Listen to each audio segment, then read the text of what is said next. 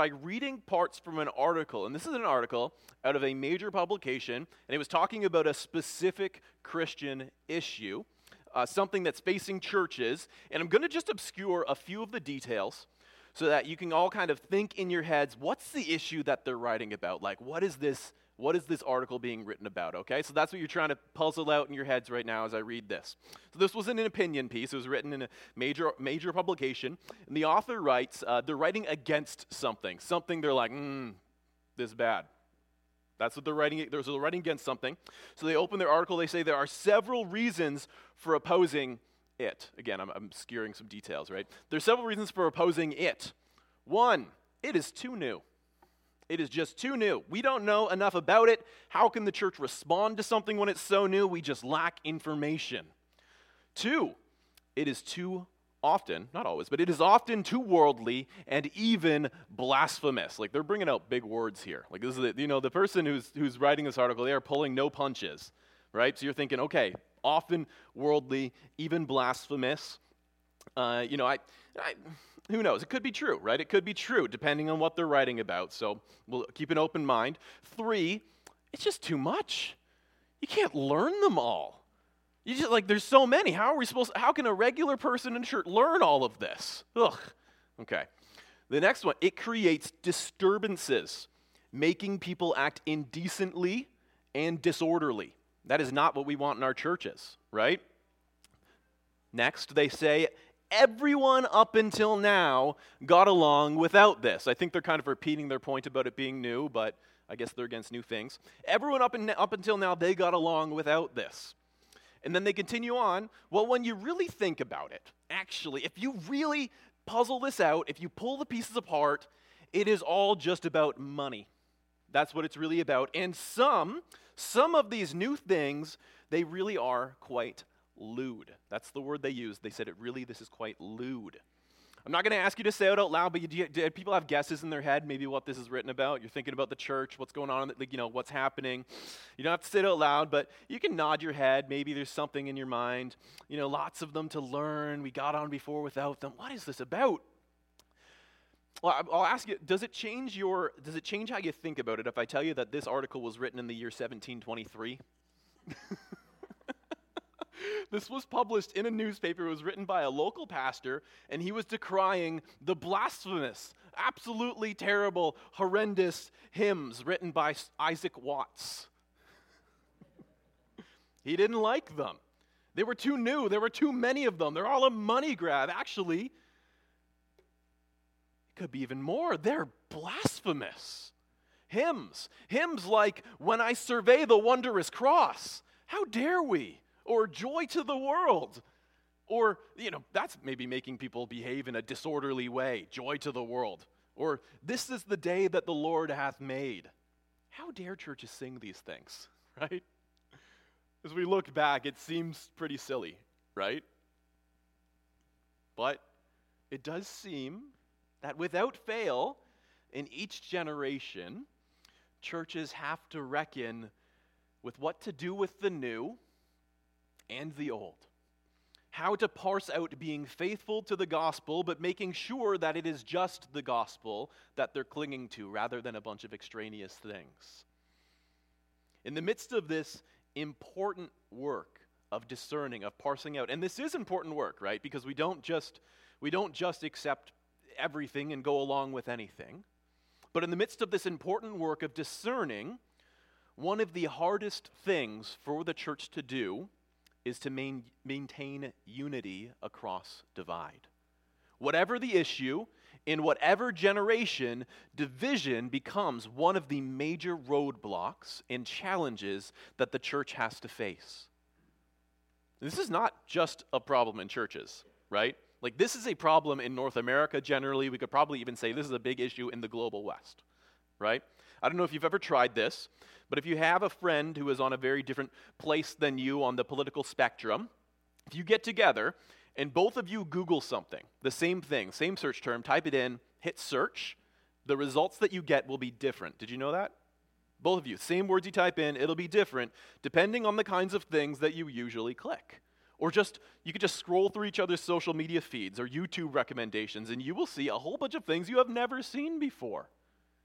So we end up in this strange place where we aren't even dealing with the same base information that we're coming to, right? How in the world can we be united if we aren't even looking at the same world, right? Well, here's the truth. In this time and place, we have become increasingly schismatic, increasingly divided, and somehow we are supposed to figure out how to be united as one church. One church in this time, in this culture. But I have good news. All hope is not lost. Unity was also a challenge for the church in the New Testament. So there is a great deal of wisdom for us that we can find in the pages of the Bible to teach us about how to hold together as followers of Jesus. And our passage today is one such example. I've said this before, but the Philippian church, the group of Christians to whom Paul is writing this letter, they are generally a pretty healthy bunch. Like, this is a good, healthy, stable church. This letter is in some ways unique among Paul's letters in that it really is mostly encouraging the church onward in the good things that they are already doing. It's not a reprimand. He's updating them on where he's at. It's almost like a friendliness, a collegiality that happens in this letter. And then he's also inviting them into a fuller experience of joy as a community. You've probably heard it said before, Philippians is the joy book, right? We're going to get to that, don't worry. Not today, but we will. But there is one thing that does rise to the top in the book of Philippians. It's a challenge that was happening within this church in Philippi, and it's unity. They are having some difficulties maintaining unity in their fellowship. Now, if you were paying attention when the scripture was being read, you might notice even a hint of exasperation in Paul's tone at the beginning of the passage, right? So he writes, this is from Philippians 2, verse 1. He starting, it says, "Therefore, if you have any encouragement from being united with Christ, if any comfort from his love, if any common sharing in the Spirit, if any tenderness and compassion, then make my joy complete by being like-minded, having the same love, being one in spirit and of one mind." Like, Ross, in his prayer for gratefulness, he thanked God for the translators, people who are doing biblical translation work. I am not a biblical translator. I have a little bit of Greek under my belt, but that's about it. But it reads to me, like if I'm reading this passage, if I was going to write the Jeff's translation, it really sounds like Paul is basically saying, for the love of all that is good, please get along, right? Like, just please, everything, if there is anything that you learned, if Jesus has moved you in any way, be united, right? And then he goes on. When he says, make my joy complete, what's implied there is that disunity in the body is actually interfering with Paul's joy. And that's a big deal, because later on in this book, he says that he has discovered the secret to experiencing joy in all circumstances. But disunity in the body of Christ, that gets to him, right? That's the thing, that's keeping him up at night. Now, unity is one of these funny things, right? Because everybody wants it. I don't think, if I paid you, I don't think that you could go outside on a busy day and find someone who would disagree with you that more unity would be good for us, right? Like, everybody's on the same page there. And it's kind of ironic because agreeing that we should be united is sometimes the only thing that we agree on. As soon as we get to the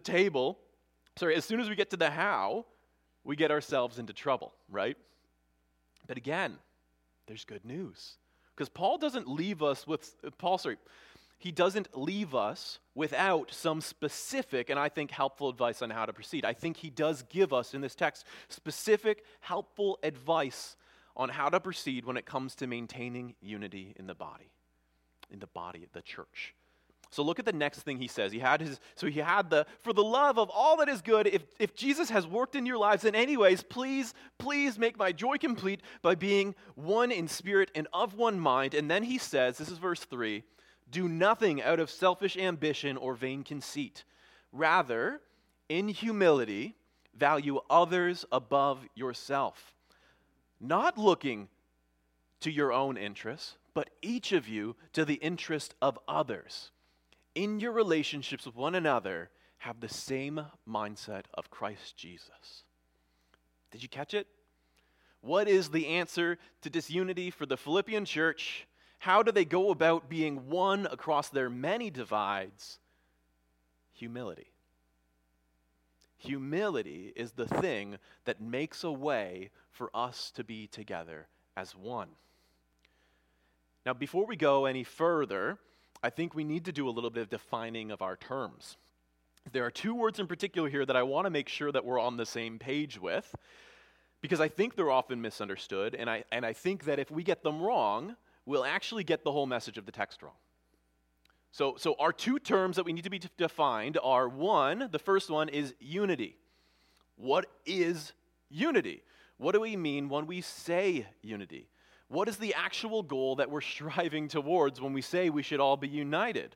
And I'm not going to spend a lot of time on this one, but let me just say this. Unity is not uniformity, right? Unity is not uniformity. Unity is not sameness. Unity means that we go together. We are together, but it doesn't mean that we're all on the exact same line of the exact same page. Maybe it would be better to think about it as all of us, if we're using a metaphor of a book, right, the line in the page, instead of us all being on the same line of the same page, perhaps all of us are different pages of that same book, but we are telling one story. That's unity. Not uniformity, right, but unity. All of us, different pages, each telling one story together, all contributing to something beautiful, right? Some of those pages, they're going to be, maybe there'll be scary things, or maybe there'll be conflict in some of those pages, or maybe there'll be like moments of height and joy, and in other moments there'll be sorrow and despair. All of that together, if it tells one story, that's a united thing, right? If we're all like one page of that book, if we are all following the same story, each of us playing our parts, that would be unity, rather than the same line over and over and over again. I don't think we can get much better than the metaphor that's actually used in Scripture, which talks about the body, right? The church is a body, all different parts, everyone a different part, different roles, but all working together towards one cause, right? When Paul encourages the church to be of one mind and of one spirit, what he's inviting us into is being people of one story, right? And that's the story of Jesus. People being made one in the Lord. And that's saying people being drawn into this unity by the work of the Spirit in our lives, right? So this is what we're talking about when we're talking about unity. Not uniformity, actually a diversity of people coming together with one purpose, right? With one story, the story of Jesus as our story. Okay. Our second term we need to define is humility. If we're going to say humility is the answer, right? Then what is it? What is humility really? And to be honest, I think this is probably one of the most often misunderstood ideas in modern Christianity. And it really seems like I said earlier, it seems like humility is the medicine that Paul prescribes to the church that is struggling with unity, right? Like, if you've got a cough, you go take some Buckley's. If you've got a headache, you grab some Advil. If you've got an infection, you're going to get some kind of antibiotic, amoxicillin or something. And if you have disunity, what you need is a big old slice of humble pie, right? Like, that's what Paul's giving you. He's go, here you go. Take your humility, right? Now, here's where we're going to take our biggest detour, because for much of my life, I had a very particular view of what humility was, and I was taught in churches of what humility was, and I'm actually very unconvinced that what I was taught was correct or even helpful. See, I remember growing up and hearing about humility and having it always compared to pride, right? There's pride here and humility here, and you want to move from the pride place to the humble place, right? It's like they're opposites. Pride was when we thought all of these trumped up things about ourselves and believed we were better than everybody else and, those sorts of things. And pride was bad. Yeah. So, of course, we wanted to be the opposite of that, right? Humility then became to think not good things about myself, but to think bad things about myself. To always have my flaws right in front of my mind to make sure that I wasn't falling into pride. That's what it meant for me to be humble. Because pride was bad. I didn't want that. But where we often found ourselves as a result of that way of going about it was not humility, right? It was something else. It was another thing, and it was a thing that was very different from pride. But it was similarly unhelpful and similarly centered on the self. In pride, you're thinking all about yourself. In humility, in this model of humility, which I think is not true humility, in this model of humility, you're also thinking all about yourself, right? Maybe you've heard C.S. Lewis's quote on this. I remember the first time I heard it, and I found it super helpful. He said, humility isn't thinking less of yourself, it's thinking of yourself less, right?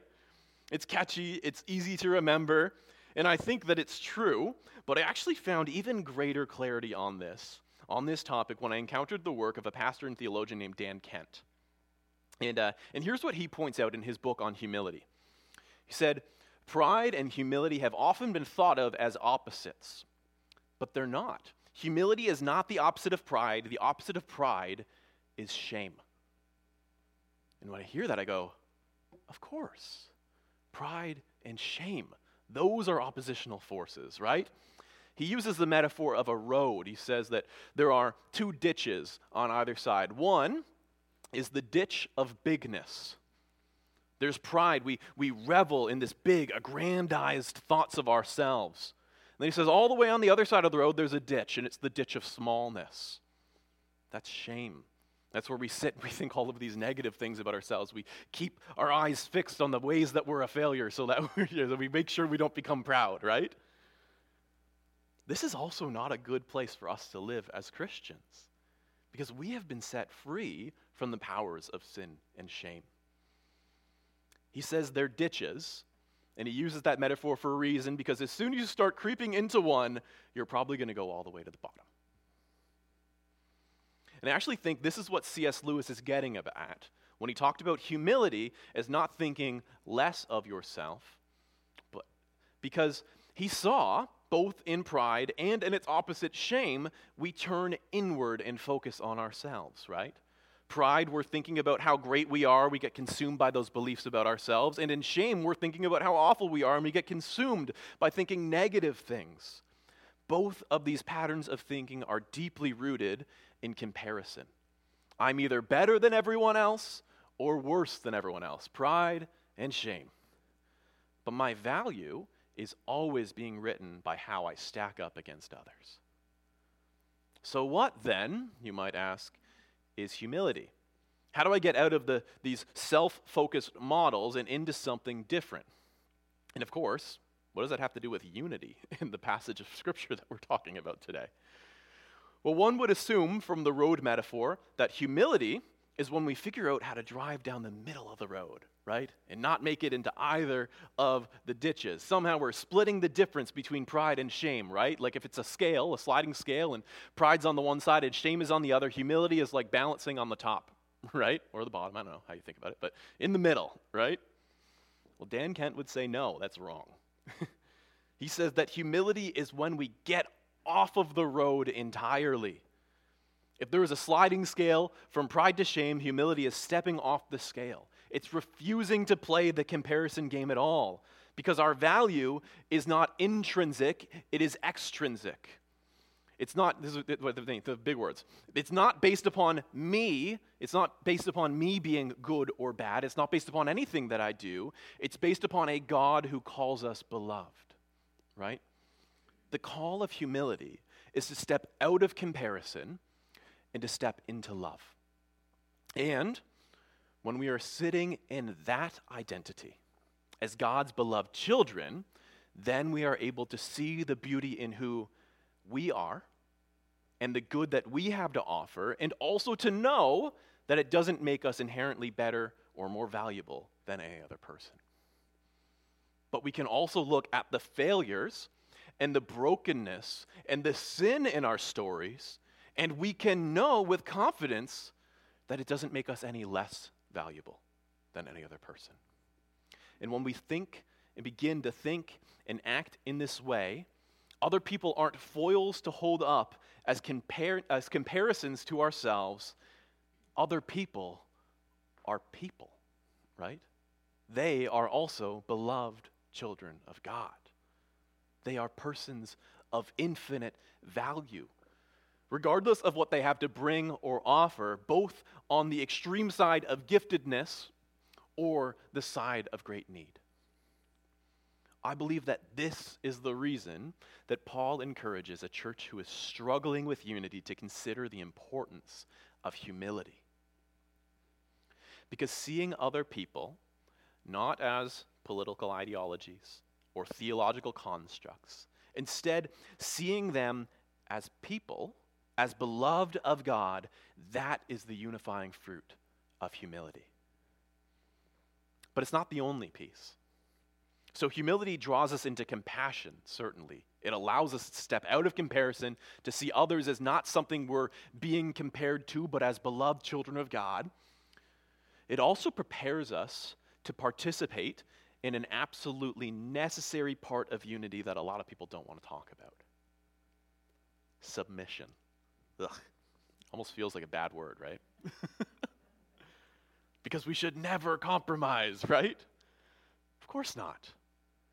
When we stop being concerned with pride and shame, with comparisons to others, we become more willing to join with others in spaces of tension for the sake of love. Because we're able to look outside of ourselves. Here's the truth. Being a part of a diverse community requires of all of us mutual submission, right? It requires of all of us some level of surrender. Think about this even. Two friends, they go for a walk together, right? Each person probably has a preferred speed that they walk at, right? When they walk, this is how fast I walk when I'm alone. This is how fast that my friend walks when they're alone. They're not the same, right? Everybody's got their own special dialed in pace. If they want to walk together, somebody's going to have to either slow down or somebody else is going to have to speed up, right? So that you can be together.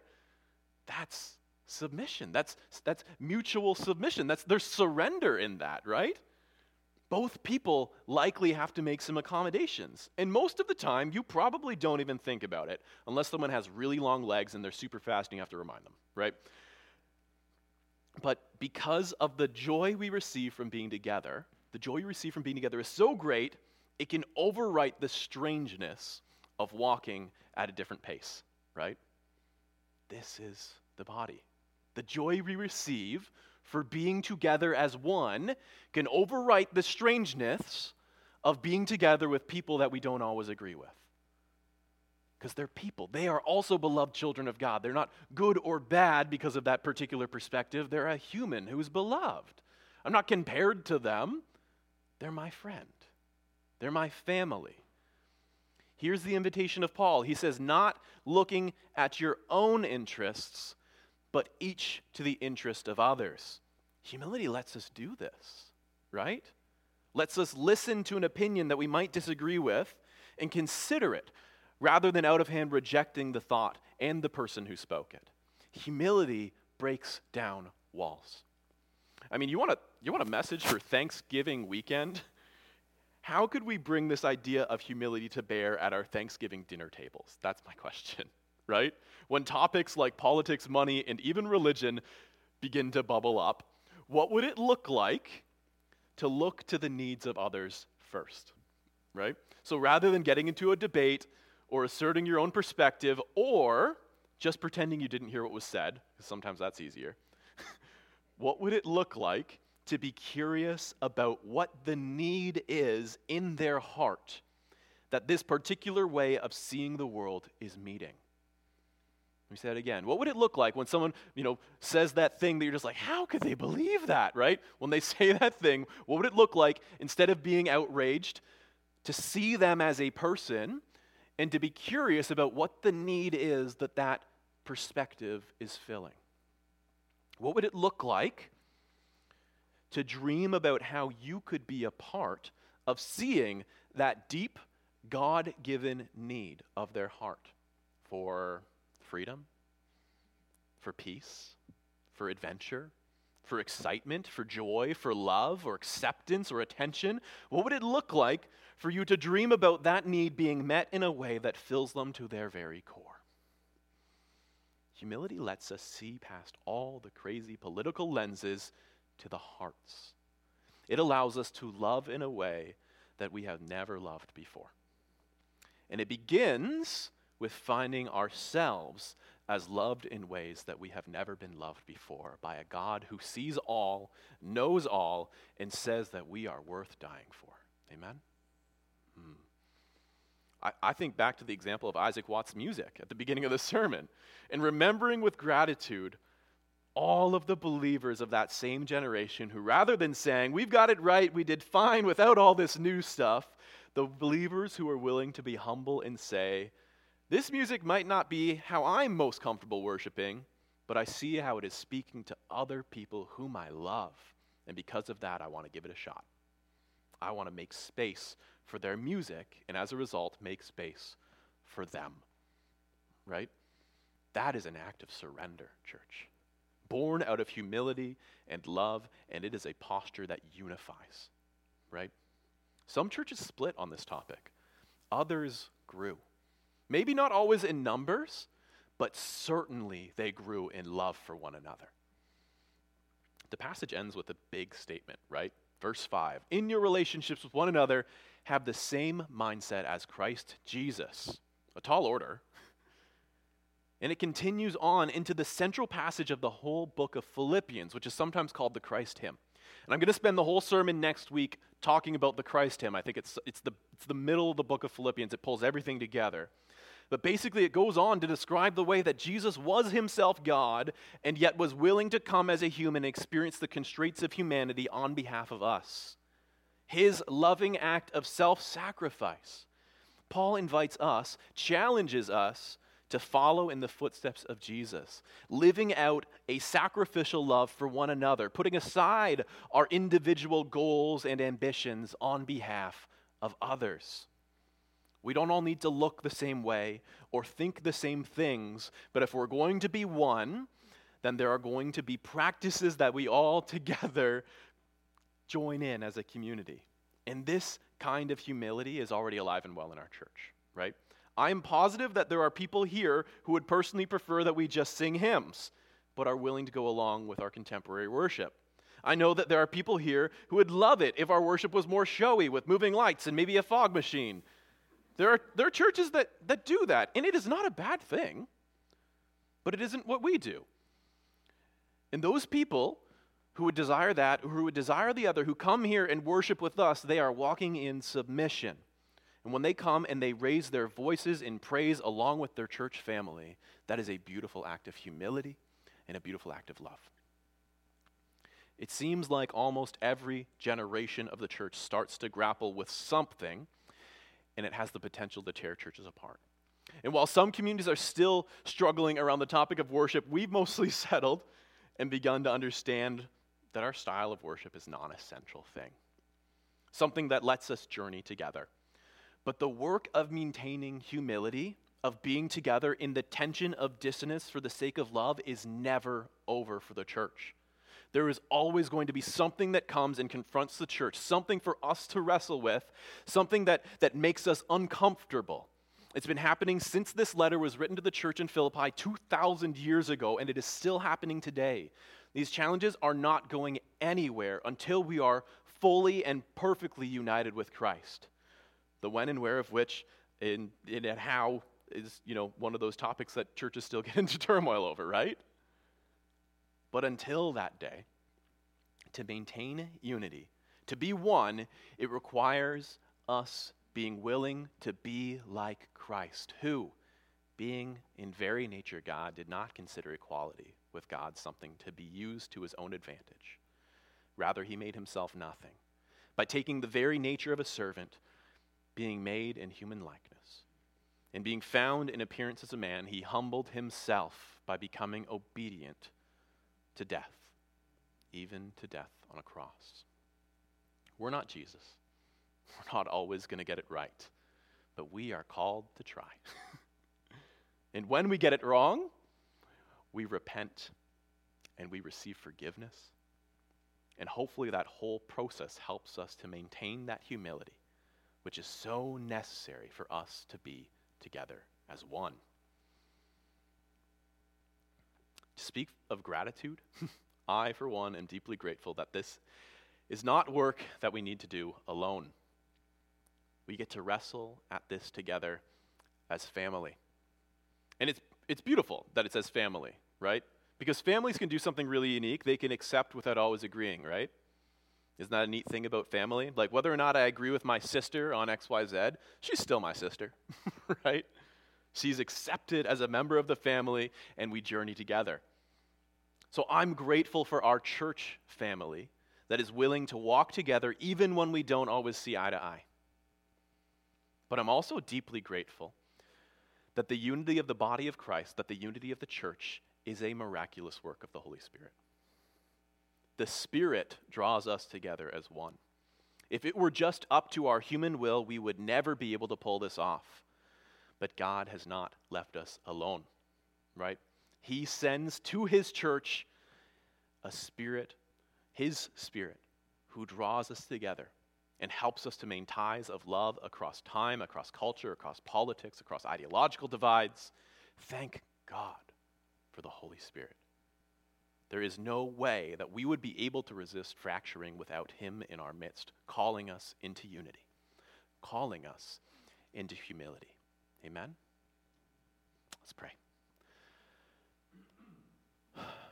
Lord God, thank you for coming and being among us today.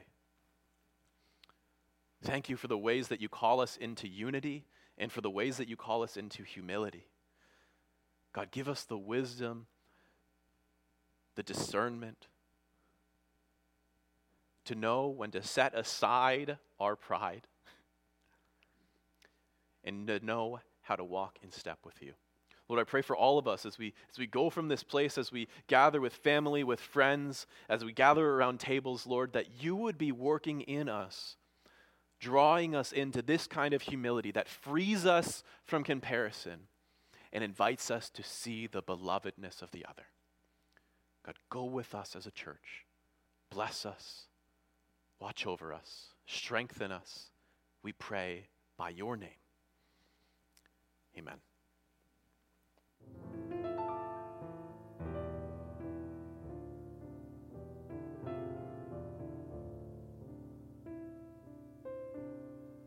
Thanks for listening to the Blue Mountain Community Church podcast. May God's word fill you up this week. God bless.